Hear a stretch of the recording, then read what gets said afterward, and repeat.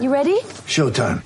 On May 3rd, summer starts with The Fall Guy. Let's do it later. Let's drink a spicy margarita. Make some bad decisions. Yes.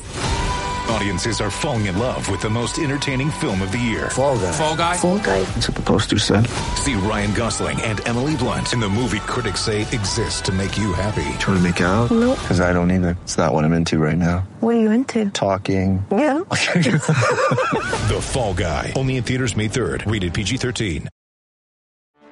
Get ready for the greatest roast of all time. The Roast of Tom Brady. A Netflix live event happening May 5th. Hosted by Kevin Hart. The 7-time world champion gets his cleats held to the fire by famous friends and frenemies on an unforgettable night where everything is fair game. Tune in on May 5th at 5 p.m. Pacific time for the Roast of Tom Brady. Live only on Netflix. Why take one vacation with the family when you could take all of them? With Royal Caribbean, you don't just go to the beach. You visit a private island and race down the tallest water slide in North America. You don't just go for a road trip. You ATV and zip line through the jungle. You don't just go somewhere new. You rappel down waterfalls and discover ancient temples. Because this isn't just any vacation. This is all the vacations. Come seek the Royal Caribbean. Ships Registry, Bahamas. This episode is brought to you by Shopify. Whether you're selling a little or a lot, Shopify helps you do your thing, however you cha-ching. From the launch your online shop stage, all the way to the we just hit 1 million orders stage. No matter what stage you're in, Shopify's there to help you grow. Sign up for a $1 per month trial period at shopify.com/special offer, all lowercase. That's shopify.com/special offer. Hey, White Sox fans, guess what? Sooner than you might have even guessed, it is time for another Southside Sox Mothership podcast. This one's number 85. I'm lucky enough to be your host, Brett Ballantini, and with me, just one guest. It's not a party call this time. Simply talking, and it's going to be a great talk, with Zach Hayes. Zach, thanks for hopping on.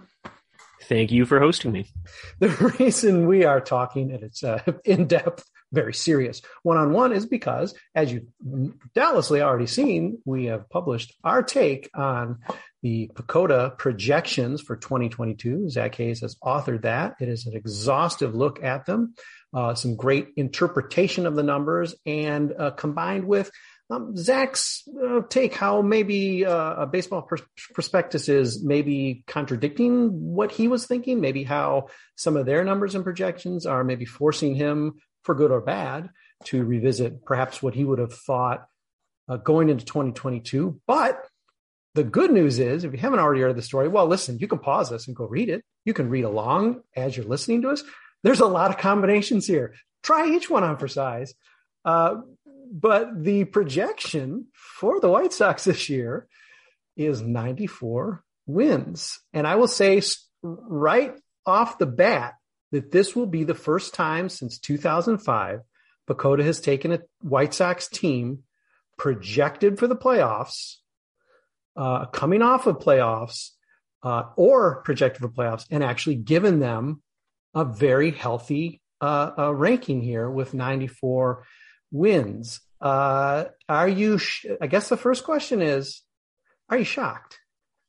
Yeah, I was pretty surprised to see it, not just because of the history of, I don't want to say underrating. I think it has a lot to do with the fact that the White Sox team building strategy has generally not been one that's super analytic friendly, or one that generally adheres to the same values that go into the philosophy of BP's WAR. And it's also because, they're running it back for the most part, not too many major additions. It's mostly the same group of folks who was projected for 83, 84 wins last year. So with another, solid year to add to the track record there, I was expecting it to go up a bit, but jumping up to 94 wins, which is third in the American League behind, maybe fourth behind the Astros and the Blue Jays, I believe. Like that was, that's not something we've seen very often or ever coming into a season for the Sox. Now, Zach, you are one of our many numbers guys, even though really you're right. As we've already decided, you're doing a lot of minor league recaps this year, and you may have no choice because they're right. Right. That's all we're going to get. However, you may not have known, I'm a numbers guy too. And I crunched some numbers. Yes, I hit the button. I finally found it on the laptop here, and I hit the crunch button. It crunched these numbers for me, Zach. 9 times Baseball Perspective has been has underserved the White Sox in terms of wins, and 8 times they've actually overprojected. It seems particularly annoying to White Sox fans because they tend to be terrible when the White Sox do well. Of course, the crowning achievement for Baseball Perspective was underserving the White Sox by 19 wins in 2005. But in 2008, they were double digits underselling them. And these last 2 years, the back-to-back playoff seasons for the White Sox, in both cases, Baseball Perspectives undersold with PECOTA with the White Sox. When you really add it all up together, they've shorted the White Sox by 41 wins, which is still pretty significant. It's not nothing. It certainly betrays this whole 9 seasons negative, 8 seasons positive. But 41 wins, about 2.5 a year. What PECOTA has done has also interpreted or projected the rebuild very poorly. They've been very, very sunny on the White Sox in the latter 2010s. 6 more wins than they had in 2016, 9 more than 2017, 10 more than the hideous season of 2018. Probably when they came out with the 72-win projection, we were probably howling at that time. Oh, it can't be. Well, maybe we weren't because it was 2018 and they were horrible. And a mere 2 wins in 2019. So if you take away the fact that they very badly missed on how bad or how painful the rebuild's been, PECOTA would treat the White Sox even uglier than it turns out. They have all these meaningless seasons. They've sort of come across as more reasonable across the board going back to 2005. I think another thing that stunned me in crunching those numbers, the machine didn't do all the work for me. I interpreted a couple of things. 2006, the White Sox are coming off of a 99-win season, start to finish, first place.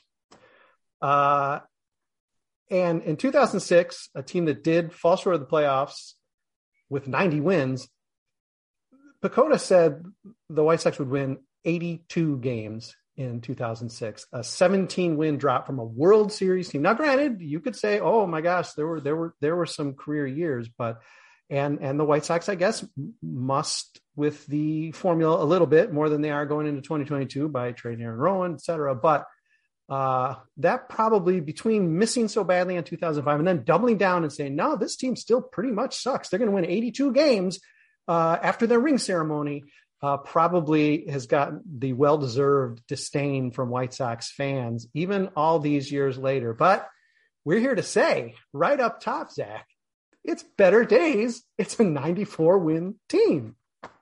It's sunnier, that's for sure. I think there's a couple things we're talking about there is that, you can imagine that when you win the World Series and then you win 90 games and you're projected to be about 500 for both of those. I definitely understand where the ire from the fan base comes from. And it's kind of a joke, I think, that comes from people who make projection systems where, the projections hate your favorite team. They always do. And that's just kind of the nature of the conservative nature of projections and averages. Cause, if you think about it, if you don't look at the actual, win-loss totals, you're looking there, 9 seasons better than average or better than the projection, and 8 seasons less than the projection means that on average, works out to being fairly accurate. And, the other thing is that, the formula has evolved tremendously. It doesn't resemble anything close to what we had in 2005 and 2006. I suspect if you went and ran the numbers with whatever they're using now, if you had the information in 2005 that we have available now, it would probably see something sunnier in the 2005 and 06 White Sox. And the same principle kind of applies to those last few years when they're actually projecting them to be a little better than the rebuild turned out to be, is that I said this to you right before, is that these systems do not like projecting extreme outcomes, because by nature it's all about regressing to the mean is a really oversimplified way of putting it. But, I'm looking at this year's projections right now, and the Baltimore Orioles are projected to go 62 and 100.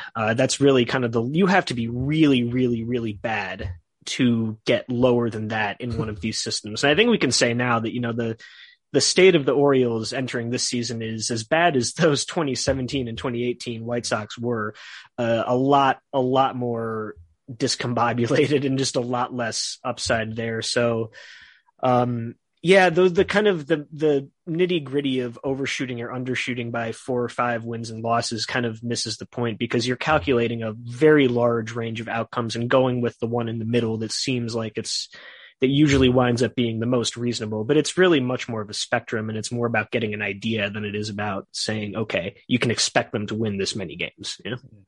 It'd be interesting to know what maybe the average miss per season for teams are. I mean, the White Sox, whether they're just wildly erratic or the system, or as maybe as you implied, the system just isn't built for a strange team like the White Sox, because plus or minus, the system hasn't really come close on the White Sox. They're a game off in 2007, 3 games off they bought into the all-in season, 3 games off in 2011, 1 game off in 2012, and then 2014 and 15, 2 games off. Those are the only seasons here in this whole sample. 2019 also 2 games off. We're not counting 2020 because you'd project 162 games. So really just a handful that they came close on. It's either like way positive in a couple cases or way negative in a few more cases. And who knows, maybe that is all teams' experiences. Maybe Blue Jays fans are grinding their teeth because, the PECOTA missed by like 25 one year. I don't know. But that jumps out at me too, that, it's not, in the end, it seems like it's pretty reasonable and pretty close. But season to season, it seems off. And I don't know, maybe that's just the Ken Williams magic or what, but there's just so many things that can happen over the course of a season that it's never going to be able to anticipate. And that, like I said, it's good for getting an idea preseason. A lot of the time, it's not so great for retroactive analysis, where looking at the White Sox this past year, they ended up outperforming that projection by about 10 games. And it's not because the system was particularly wrong about the players who are on the White Sox, is that the system didn't foresee when all of these injuries happen, when players inevitably do sometimes undershoot their projections. It didn't see Gavin Sheets coming up and hitting 11 home runs. It didn't see Brian Goodwin, putting the clutch gene on display. It didn't see Leury Garcia putting up a 125 WRC plus in the second half. And that's not to say, I don't think that has as much to do with flaws in the system, although they're always flawed. There's a lot of things they can't see, and I talk about that quite a bit in the article, is that it tells you that if the White Sox want to overperform their projection by 10 games next year, they have to get that. That's the kind of unexpected contribution they need to get. And, that's not going to happen every year. So you still learn something, but I don't think it's when those things happen, it's rarely as much of an indictment on these formulas and these calculations as people seem to think. Before we get into breaking down some actual players, we might talk about, who knows, maybe every single player you write on in the story. We'll see. I do just want to clarify a little bit, because as I admitted to you before we went on, my eye is trained for the Baseball Reference and Fangraphs WAR. Baseball Reference, I believe, still in its key sort of tabs, at least roughly a 5 WAR season being an all-star level. And so that's what I'm sort of trained to see. You see a lot of the numbers that the PECOTA system and what the WAR system from Baseball Perspectives churns out. I think because they suspect the replacement team would do a little bit better than those other two other WAR systems do. We end up having a little bit more muted WAR figures. And so if our eye is trained to like 5 as an all-star, we're going to come away a little bit parched in looking over your article and seeing what even some of the brighter projections are for White Sox players. So in your estimation, how should we adjust our eyes, especially any of us who are maybe even novices in terms of just WAR and trying to figure it all out? When we look at this PECOTA article and WARP in general, what sort of adjustment should we make, if any? Yeah, just take it down a notch for what you're thinking with your usual WAR totals that you're looking at. It's helpful to know the major differences between the three. Is that the way I think of it, at least, and to be honest, I'm not entirely clear on a lot of it either. It's a real arcane stuff, and I'm just grasping at straws half the time too. Baseball Reference tells you what actually did happen. It uses runs allowed. It uses, it doesn't use things like FIP and inputs that are supposed to measure what a player deserved, which is what Fangraphs uses, which is why, for Baseball Reference, is usually good for saying, okay, this guy was this valuable, relative to the rest of the league. You can say that in 2018 or whatever, Mike Minor maybe should not have gotten 8 wins worth of results from his pitching for reasons X, Y, and Z, because he got lucky in all these ways. So Fangraphs is only going to give him 5 WAR, but at the end of the day, he did get some of those. Those are the results that he got on the field. That's what happened. So the Baseball Reference WAR is going to be a lot higher. And as a result, you have different uses. Like, I like to use the Baseball Reference WAR for retroactive analysis and tell you what's actually happening on the field, who performed better, whereas Fangraphs is much more predictive. It's more saying, okay, if, player X had 8 reference WAR and 5 Fangraphs WAR, you can say, okay, he's probably more likely to be in the realm of that Fangraphs WAR next year. The Baseball Reference doesn't necessarily have a lot of year-over-year holding value, and Baseball Prospectus with WARP is even more on the Fangraphs side of inputs that have more to do with processes and underlying metrics and what, in theory, might have happened and should have happened. And the result of that is that, well, it's kind of hard to talk about because a lot of the stuff they use is their own proprietary formulas. It's like deserved runs allowed and deserved runs created. And the formulas for that are all behind, not available to the public. That's all the stuff they do. And I think that those are probably generally more reliable than most of the public metrics we have. But another result of that is that the totals or the values tend to be a little more clustered. You're not going to have as many players who are truly elite as you do where, with Baseball Reference WAR, where you can have a rando stumbling into a 7 or 8 WAR season, because that's sometimes what happens, even if they don't necessarily deserve it. And WARP isn't going to give players credit for that necessarily. So it has a lot of predictive value, but it's also because of the, again, inherently conservative nature of these things. It's just not going to project a lot of guys at 4 or 5 WAR. It's going to, if you're projected for a 2 or a 2.5, that's actually a pretty good thing, even though you're kind of trained to think, oh, that's an average performance. No, if the formula is saying that you are almost certain, 50, 60, 70% of your outcomes are at least average, which is what, a 2.5 WAR projection is saying, that's a really good thing, because there's not a lot of players who have that level of certainty to them. There's a lot of variance that happens. So if it's confident enough to even say this is probably at least a solid regular, then take that to be a good thing, As you read Zach's story and you see some of these numbers and think, boy, this is not really ringing. This is ringing a little hollow with some of the optimism. Just tie that into what Zach just said in terms of it being just a little bit more tempered number in general, and then also keep connecting to the fact that somehow this team's going to come together and put together 94 win as projected by PECOTA. So keep that in the back of your head, even if it seems like, wow, how can this be? There's like one guy who's really seems to be like a breakout superstar. We're going to take a quick break and we're going to talk about the real good stuff. Sorry, we're bearing the lead here. The real good stuff in the second half, which is some of the individual player projections. We'll do that in just a minute. Stick with us. Why take one vacation with the family when you could take all of them? With Royal Caribbean, you don't just go to the beach. You visit a private island and race down the tallest water slide in North America. You don't just go for a road trip. You ATV and zip line through the jungle. You don't just go somewhere new. You rappel down waterfalls and discover ancient temples. Because this isn't just any vacation. This is all the vacations. Come seek the Royal Caribbean. Ships Registry, Bahamas. At Evernorth Health Services, we believe costs shouldn't get in the way of life-changing care, and we're doing everything in our power to make it possible. Behavioral health solutions that also keep your projections at their best? It's possible. Pharmacy benefits that benefit your bottom line? It's possible. Complex specialty care that cares about your ROI? It's possible. Because we're already doing it. All while saving businesses billions. That's Wonder made possible. Learn more at evernorth.com/wonder. Hey, White Sox fans, guess what?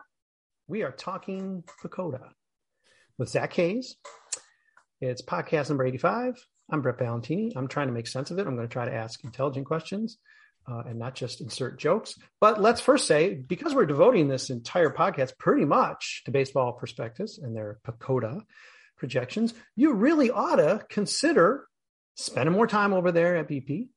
Consider actually subscribing to their service and supporting them in the way they need to be supported. Because let's face it, this is a whole podcast we're devoting to it, a whole long article from Zach, some incredibly good analysis from him, only because this group that's been around a long time has put together this very, very insightful formula. Even though they've locked it away, they don't want to tell us what it is. That's their right. We're interpreting it. Zach's interpreting it. I'm just trying to follow along. So consider visiting there more often, and definitely consider subscribing because it is a great, great site, really key, and arguably maybe the best of the bunch. And hey, Zach, you wrote 3,000 or something words. Again, probably everybody this time's paused and read. They're reading along as we're talking, so they know this is an in-depth piece. And somehow, Zach, you managed not to just clip like 4 paragraphs at a time or just reproduce the entire PECOTA projection of the White Sox in your article. Congratulations for not doing that, you responsible young man. The bar is in the basement, you might say. All right, let's start with the best news, and that is somehow Yasmani Grandal is going to still fire people up and freak people out because he's not going to hit for a high average. But not only is he projected as the very best catcher in the majors at an advancing age, but the 5th best position player in all of the majors, which, wow, I could not have woke up on Christmas morning and hoped for something better than that. How can that be, Zach? Yeah, so the answer is relative value, is that there aren't a lot of very good catchers out there. There's like maybe 10 decent catchers and the rest of them. There's a reason Jeff Mathis had a job for 15 years, just finding competent bodies who can play a solid catcher at the major league level is really hard.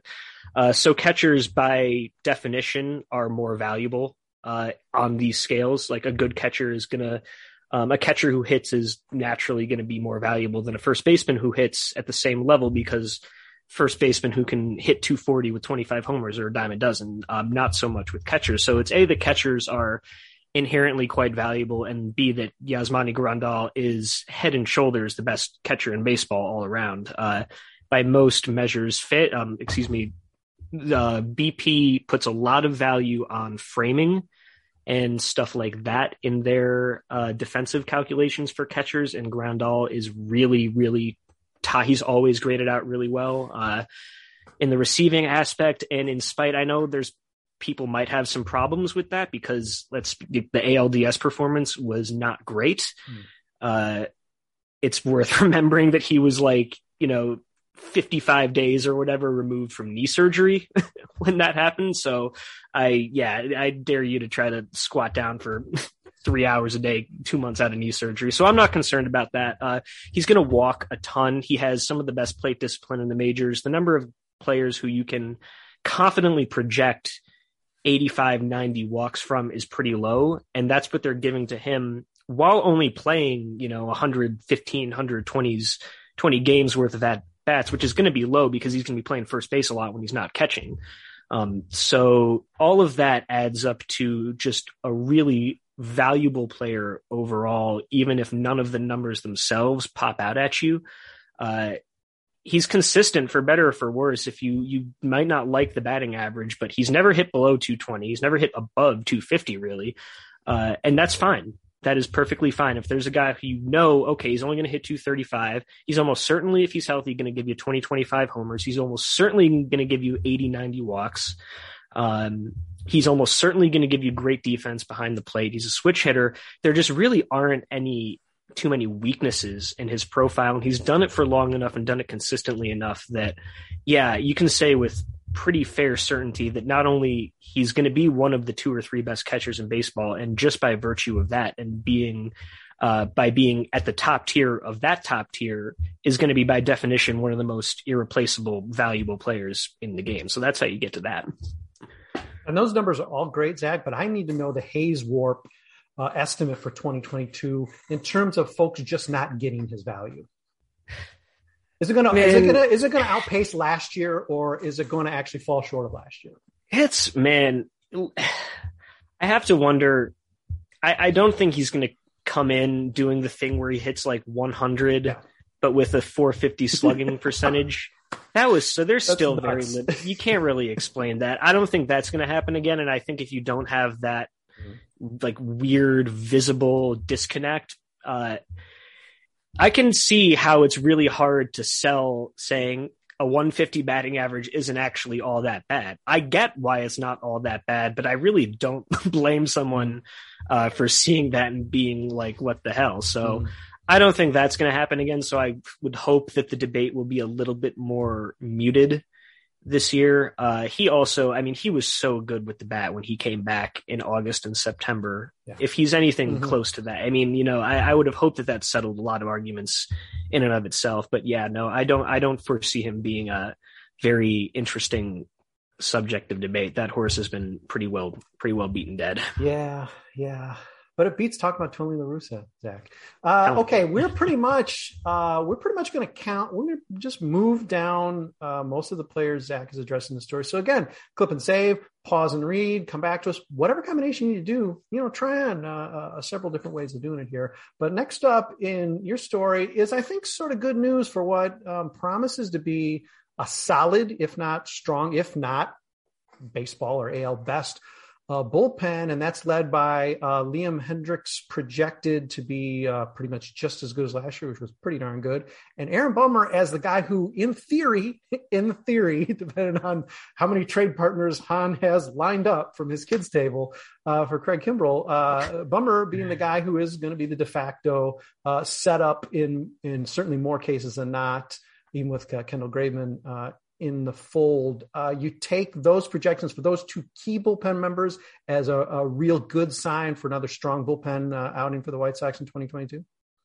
Yeah, Hendriks is projected to be the best reliever in baseball for the fourth straight year. He's been the best reliever since 2019, like hands down. It's not even close.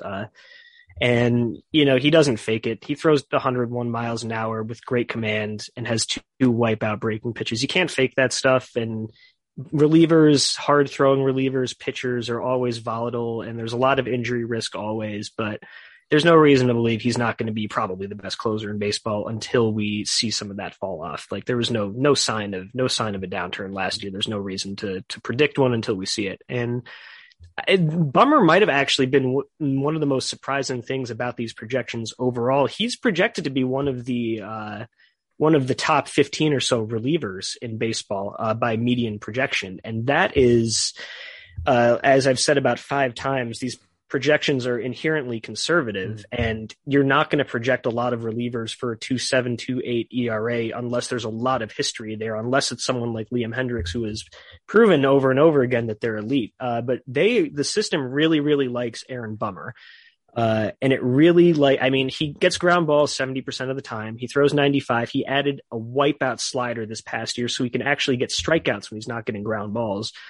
We know what Tony La Russa's philosophy about shifting and general defensive management is. And enough has been said about it. So there is a chance that he ends up underperforming, that he ends up with like a mid-3s, low 4s, even ERA if players just can't pick up the ball when they hit it on the ground. But if they have a moderately okay defense that's not going to do what happened in the 6th inning or 7th inning of game 4 or game 2, this past October, when we saw about 5 pretty routine ground balls sneak through holes where Astros defenders always had guys, maybe that's going to happen 100 times. I don't think so. If it doesn't, he's going to be a better reliever than Craig Kimbrell. He's going to be probably one of the 2 or 3 best setup men in baseball. I'm not even sure that we as a fan base who have been pretty appreciative of him over the last few years and yelling no one really knows how good this guy is. I think this is the year where we really people start to realize how freaking good Aaron Bummer is. And I didn't even talk about Craig Kimbrell in this article because I'm hoping he's probably not going to be the team. He'll probably bounce back. He's not going to be as bad as he was in August and September, but I don't think they're going to need him as much. You can never have enough pitching, but if you can, I think Bummer is going to be that guy. I think he's really going to be the stopper that some of us were kind of expecting him to be this past year, maybe. And for anyone listening, or watching or reading, you think we tend to be too hard on the White Sox. Well, we don't. We're fans. We love them to death when they're doing great, and we get angry sometimes even when they're doing great because they could be doing better. We certainly get angry when they lose 100 games like they did a few years ago. But let's take a second and say Rick Hahn's extension, early strike extension of Aaron Bummer, just like the contract for Liam Hendriks, which, is, by no means a guaranteed great done deal, but boy, sure is looking like it. Aaron Bummer's even better. This is a guy who's going to be producing actual wins above replacement, however you wrap it, probably year after year, and he's locked up for, let's just say, nothing. So, certainly kudos there. Might not want to listen to the very end of this podcast if you're very happy right now, White Sox front office and what you've heard, because it is going to turn a little bit darker later on. But we'll get to that because we got other players to talk about. Zach, I don't want to really talk about Jose Abreu's projection because it's about what you imagine. And anyways, you can read it. What I want to know, I'm going to go off script here, and I want to know if things continue, and I believe your write-up skews toward more like, I'll believe it when I see it, as he keeps being, his demise has been predicted a few times already. And I think your attitude is, I'll believe it when I see it beyond just, modest sloping. What I want to know is if the White Sox, if the 2022 season's played, White Sox can put together, let's say, a couple pennants or continue this streak to maybe 5 playoffs in a row, whether or not maybe they win it all or not, with Abreu as a very key contributor. Is this a guy, crazy off script here, is this a guy we could talk about being a Hall of Famer?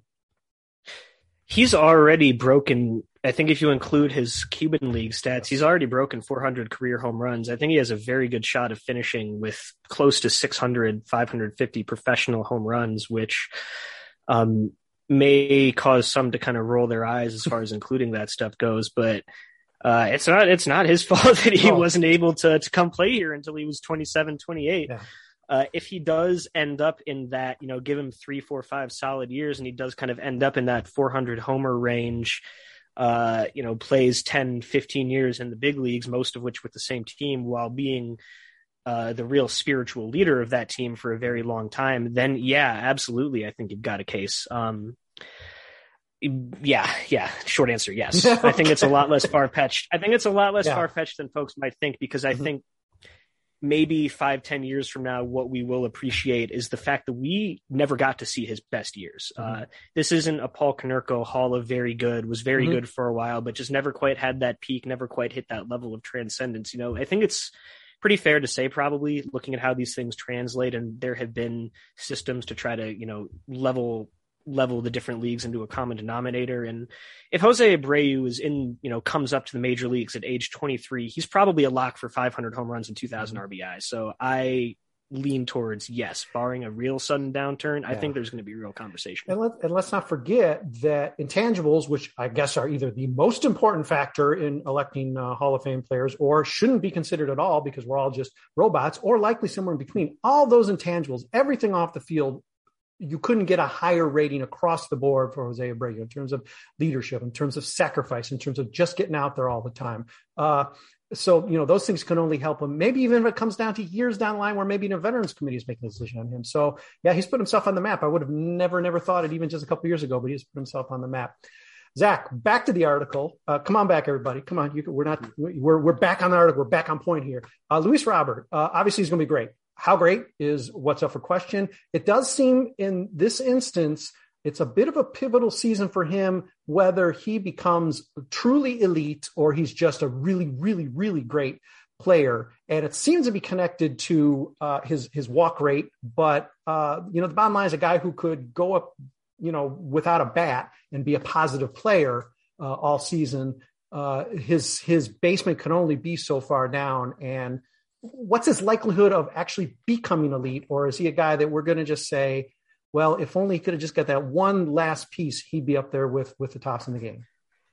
Yeah, I think there's a solid chance, as solid of a chance as any White Sox player has had in a long time, to being a really, truly transcendent star. The plate discipline profile is so scary, though. He really cut down his chase rate a lot and struck out a lot less this past year, which is great. But he's so aggressive and he walks so little. And it's, if you want to get to that Ronald Acuna, Fernando Tatis, Juan Soto, Mike Trout levels of top 5 player in the game, which is where I think a lot of people, I don't want to say are expecting him to be, but where there's a kind of healthy anticipation that he could very well get there. And he, as long as he's only walking 5% of the time, he's probably just not going to be able to get there. That comes with a lot of caveats because the projection systems have almost no past history with him to work from. You have 450 games in 2020 and another 55 games in 2021, and only one real full minor league season before that. So there could very well be adjustments being made that the system is not seeing. And I tend to give players a lot of the benefit of the doubt there because they're smart for the most part and they know what they're doing and they know their craft. But until he shows us that he can take a walk more than 5% of the time, until he shows us that lack of chasing sliders on the, low and outside is actually not a thing like he showed late in 2020, then yes, absolutely. He could very well, 2021, he could very well ascend to that tier of really being a top 5, top 6 player in the game. Until that happens, it's more safe to say he's quote unquote only in the comparables I use. This is not to say like he's similar to these guys as players, but the sort of George Springer, Aaron Judge, Kyle Tucker, Brian Reynolds, all of whom are getting like $150 million contracts and are really great all-star caliber players. But I might be inclined to looking at this projection and thinking about why it's coming out this way. Yeah, I might be a little tempted to put a lid on the people expecting him to come out of the gate hitting like he did last year. I don't think I would love to see that happen. I think there's a decent chance it happens, but to expect him to pick up where he left off last year, I think we might want to take that down a notch. Well, kudos to Pantera. I mean, the guy was on crutches half the season. He was pretty much almost the war leader for the team, which, is, and this was a good team. This wasn't some 100. He didn't run it all last year hardly either, which I would expect to change with healthy legs, a little more aggressiveness on the base paths too. So yeah, a lot of variance there, but okay. Zach, Lucas Giolito, I'm lost. He was our ace. He threw a no-hitter. At this point, in terms of true rotation, and we'll get to that at the end of the podcast, in terms of true rotation, he'd slot in maybe a number 3 just based on these PECOTA projections. Now, granted, he's not projected for a bad season, but those of us who sort of had our hearts rise as we saw 2019 are finding some of our expectations tempered based on the fact that he's looking like very good.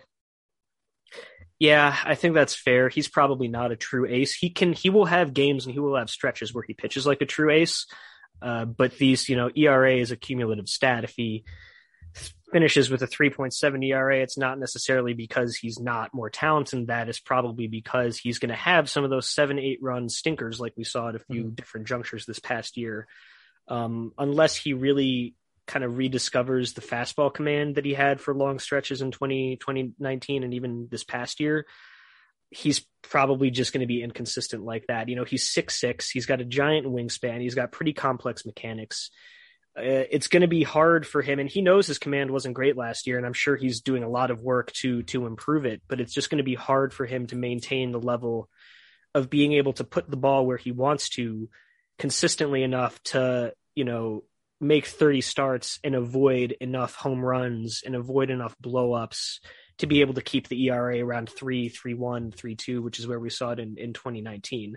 Again, which isn't to say that in a playoff start, you're going to want a lot of other guys out there. I'll take my chances with him as much as damn near anybody else in the league, this side of a Scherzer or a DeGrom, But yeah, I think what this projection is telling us is not so much to be down on him as a pitcher, but just to recognize that, you might get 20, 25, even, not 25, you might get 20 quality starts out of him, which is going to be great. But when he doesn't have it, yeah, he's going to walk. We saw it in the ALDS. He's going to lose it really quickly. He's not going to be able to get through 4 innings. He's probably going to end up getting tagged with 4, 5, 6 runs. Unless, we get a manager with a pulse who can read his pitchers and stuff. So obligatory dig there. Yeah. So I don't think, I think it's easy to look at this projection and kind of be weirded out and kind of freak out a little bit. but I think it's pretty much in line with who he's shown to be over the past 2 years, which is not quite consistent enough to be a true ace, but still on any given day, probably one of the 10 or 15 best pitchers, maybe 20 best pitchers in the league. Yeah. Patreon bonus track content recording right after this. Zach and Brett kick Tony La Russa in the hiney for an hour. Okay, but that's another podcast. But realistically going forward, what we're thinking is a little bit more 2021 Lucas Giolito, a little bit less 2019 Lucas Giolito. And yeah, I mean, and that's a relatively small difference ultimately in terms of results. But I think the inconsistency issues that people had some problems with this past year they're not going to go away unless he manages to improve his command a bit. And I just think how much of it is narrative too. 2019, it was, him and Moncada were two real bright spots on a team that was not really expected to do all that much. That was the future arriving, and it was really easy to get excited about that. And in retrospect, maybe look on him with a little bit rose-colored glasses. I don't think Giolito is actually that much different in 2021 than he was in 2019. There's just the weight of expectations. And I don't think what we see out of Gio in 22 is going to be out of line with what we've seen the next 3 years. I just don't think we want to project that ace label on him like maybe we could have entering 2020 or 2021. Lucas, consider that extension, unless Jerry's being really, really, really, really nasty about it, which he's doing nothing right now, of course. But consider it. Just consider it from your friends at Southside Sox. Hey, great segue, Zach, because Yoan Moncada's next on the list. We're probably going to skip through some guys after this, but Yoan Moncada gets his power back per BP, and I need you to tell me why. Man, I got no clue. Other than he has more natural power than he hit with last year. Yeah. His swing, he was on pace for about 30, 31, 32 homers in 2019. And I think that's definitely on the higher side of what we'll ever get from him, just based on his swing and his approach. He's a line drive hitter who goes to all fields. He, probably could, if he wanted to, change his approach and hit 240 with, 35, maybe even 40 home runs. He does have that kind of pop, but, yeah, they're saying these projections think he's going to be back in that 20-25 homer range, which is great. I don't know why. I mean, he wasn't healthy for a lot of the last 2 years, whether it be from COVID or otherwise. But I don't know. If I had to guess, I would say that the crux of it is that when he is healthy and when he's hitting the ball, there's just not too many guys who are going to hit the ball better. And he is, his baseline is pretty high. I mean, we saw last year what he can do in a bad year. I think no one would deny that last year was not necessarily a great season by his standards, and he didn't play that great. And he still wound up, I don't know what his numbers were off the top of my head, but those 14, 15 homers, 260, 270 batting average, if that's the low end of what we're talking about here, then yeah, I think it's pretty fair to forecast, some of that power coming back if we're not going to have to deal with COVID and, his skill set is just elite enough that it's comfortable saying, yeah, 2021 was probably just a bad year. Yoan also needs to move out of Eliseo Ramirez's locker. I don't know if he's in his locker or not, but clearly there are elements of that locker that have gotten into the Yoan bloodstream because, my goodness, he is pained and aggrieved on every single moment he's on the field. I just want to see less rolling around in the dirt and more not being hurt. Okay, same question as Grandal. Zach, I got to ask you, what's the hazed warp for Yoan Moncada not being a contentious figure for White Sox and all our fans in 2022? Because boy, oh boy, it seems like people, I don't know the reasons. I guess he sort of looks the same as Grandal, so I can figure one reason, but he's a controversial guy. And as you already pointed out, in his, let's say, worst season, it was pretty solid. The White Sox are getting their money's worth. So I'm not really sure why his controversy warp is as high as it is. Yeah, I think there's two things at play. One is that it's kind of turned into such a stupid flashpoint that there's people who are going to take up that argument for the sake of trolling, where it is going to have no basis in reality.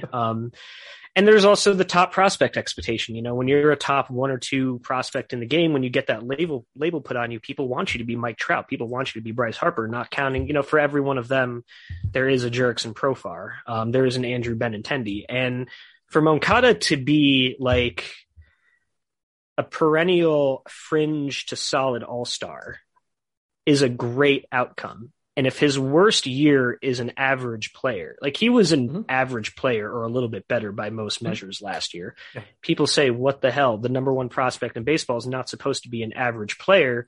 But I don't know. I don't know what to tell you. He's a good guy. He's a good player. And you just got to let that go, because those things are different every year. You know, it depends on the strength of the class. It depends on a lot of different things. So you know what? He's not going to be Ronald Acuna. And that's okay.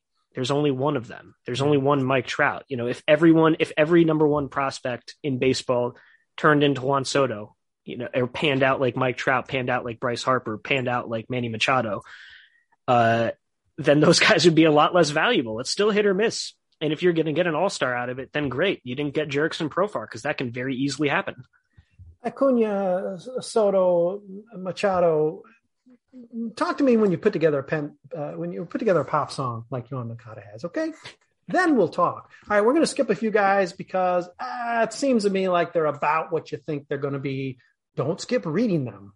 In fact, pause right now. Go read the next couple guys, because we're going to jump to some crazy, I won't even say disappointments, but some very dour outlooks for Andrew Vaughn, Garrett Crochet, Gavin Sheets, Adam Engel. Now, some of those are maybe more surprising than others. We probably don't even have to talk about Adam Engel, but Garrett Crochet, maybe in particular. Well, Crochet and Vaughn, BP is projection's pretty down on those guys. Bearish, yeah. I think the Vaughn projection was the one that stuck out to me the most in terms of not aligning at all with what I see and think. I'm on the record as thinking that Vaughn is headed for a breakout. I'm very high on his hitting ability, and Baseball Prospectus and PECOTA are just not there at all. They're projecting his median outcome to be basically a average to slightly below average hitter with pretty much nothing in the way of contributions on defense or on the bases, which all adds up to a replacement level player, right, which is not good at all. And the biggest word of caution there, and the reason that I'm not totally freaking out about it, is the same thing as with Robert, where it doesn't have any history to work on. Andrew Vaughn has 55 games at A-ball between the major leagues and the Pac-12. So naturally, yeah, he struggled at times his rookie year. He was a really good hitter for 2 months, and then he kind of got hurt and tailed off towards the end. But all the formula really has to go off of are those minor league games and the cumulative totals that we saw last year, which were not particularly inspiring. So I think that the lack of context that the projection system has is particularly glaring with Vaughn. And I would be pretty surprised. It's saying that, you know, there's a pretty small chance that he ends up popping more than 20 homers next year, which I find pretty hard to believe. I think the power is going to be there more than it gives him credit for. But, you know, he doesn't bring a lot to the table in the field or on the base paths. And the bar for hitting at those positions at first base and even at left field and DH is really, really, really high. And if PECOTA doesn't see that potential in him at all in the slightest, which it isn't right now, that's what gives me pause, even though I'm taking that projection with a grain of salt more than others. It just doesn't see the upside there, which does concern me quite a bit. Crochet, yeah, that projection is not good. I mean, 4 ERA, a lot of walks, a fair number of strikeouts, but nothing unusual for a reliever. I mean, yeah, and having watched him for I'm not convinced it's wrong either.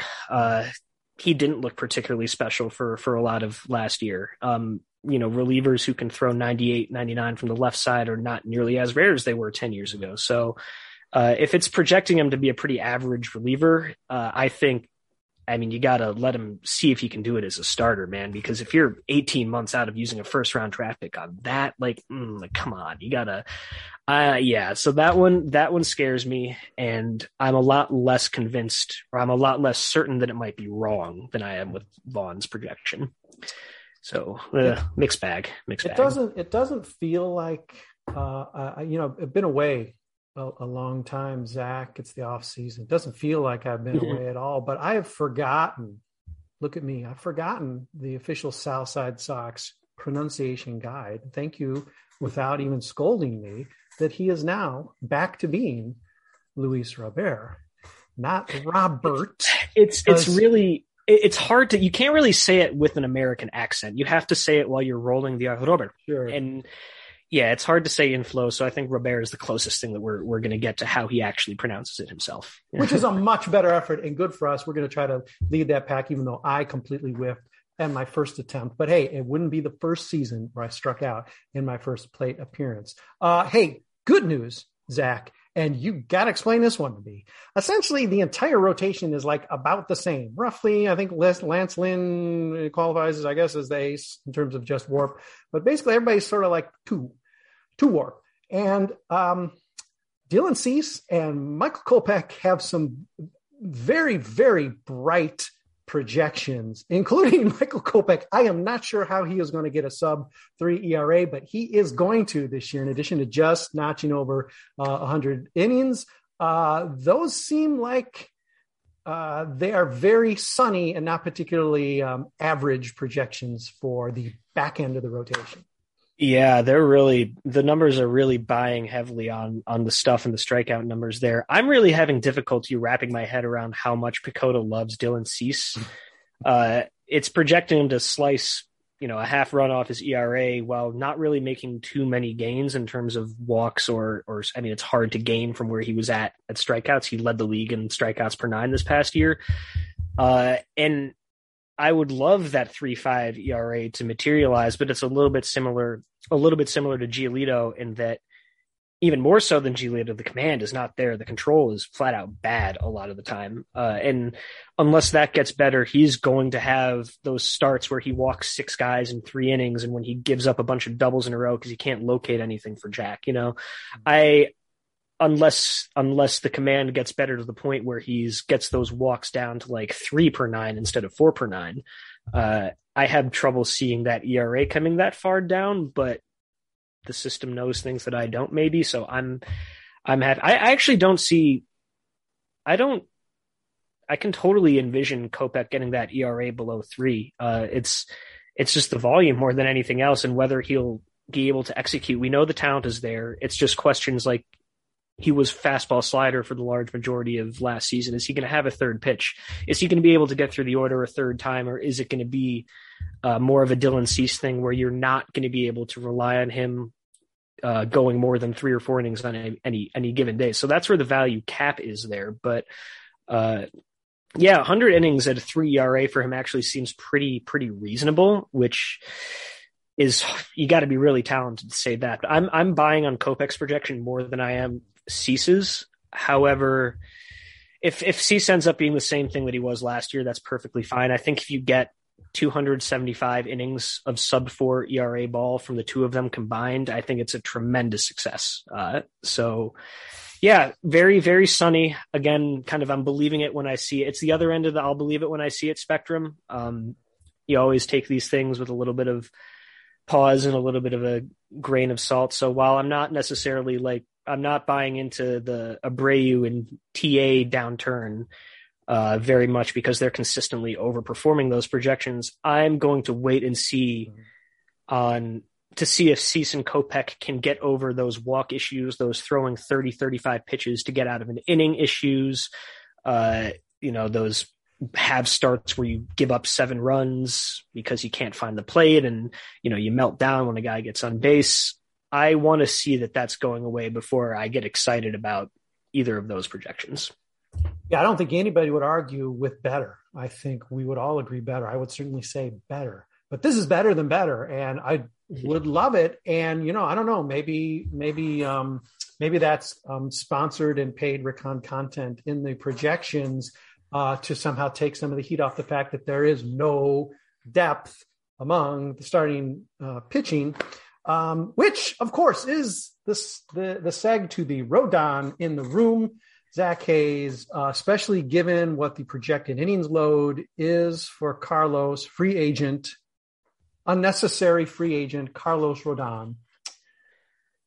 He would be, like he was in 2021, the ace of this staff. Of course, lack of innings would put him more in the Lance Lynn category.